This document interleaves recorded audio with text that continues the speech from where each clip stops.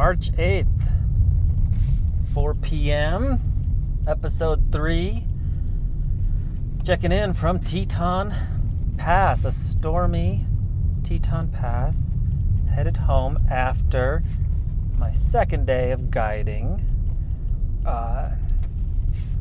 Today was supposed to be like a ski mountaineering training day in Grand Teton National Park, but it snowed a bunch. Snowed way more than forecast, up high, about 2 feet of snow today alone, which is quite a bit more than we did anticipated, and it precluded access to the steeper terrain that defines ski mountaineering. So we had the rope and the ice axe and the crampons with us and left them unused, and just skied the powder snow.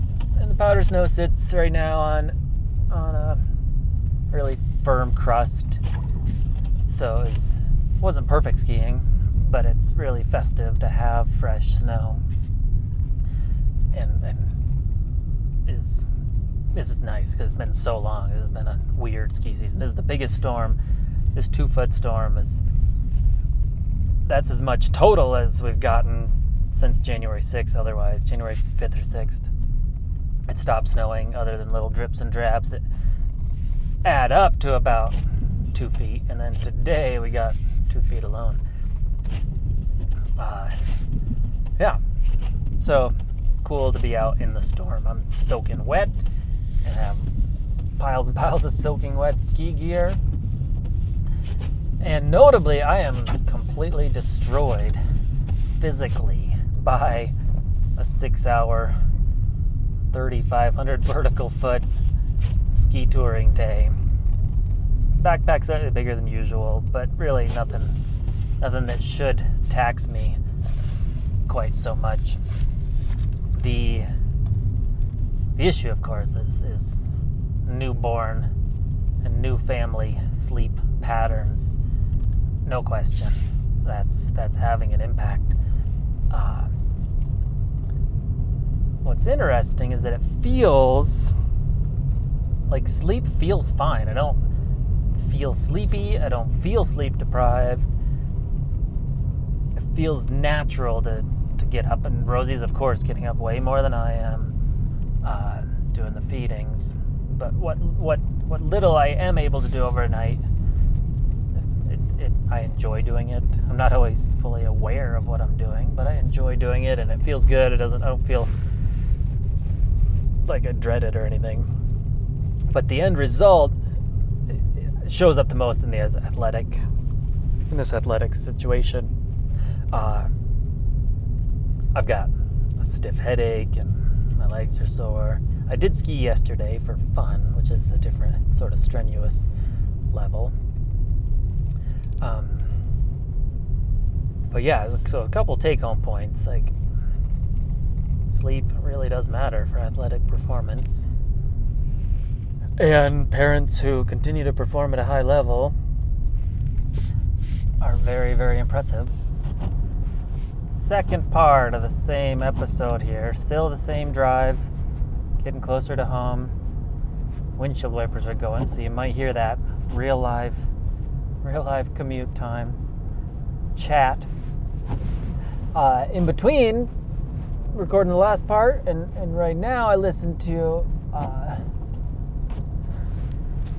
podcast interview with Hugh Jackman, actor, and he talks about all these travels to do shows in different places for years at a time, and on-site film shoots for big movies that he's done, and a fairly immersive traveling, high profile, high level career.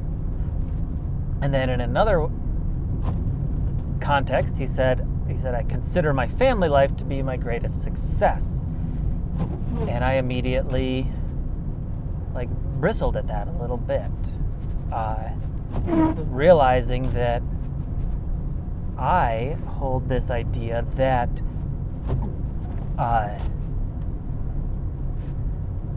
family life, family success, or a successful parenting. He's a father, like a 20-year-old, I think he said in the interview.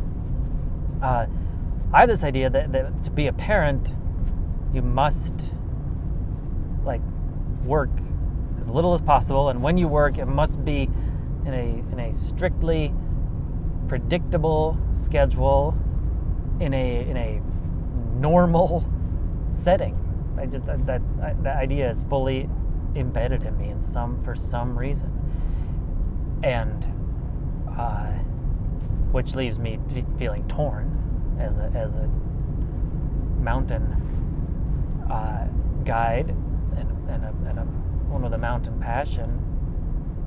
That'll always hamstring my parenting efforts and my family efforts.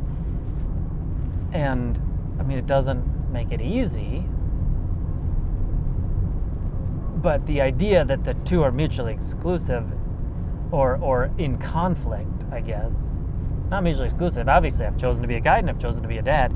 Like, here I am doing it.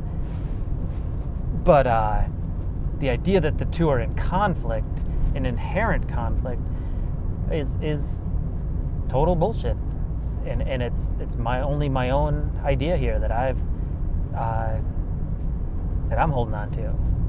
And this little snippet with this like mega famous person has helped to challenge that idea, and a bit of a mini epiphany here for me as I travel hour and a half of stormy roads to commute to and from my job while Rosie's at home alone with little Charlie. It's all feeling kind of heavy, but I'm quite appreciative of just the suggestion of the idea that my career and the non-traditional nature of my career is not inherently at odds with a sense of success as a parent. I'm going to take that to heart and go with it.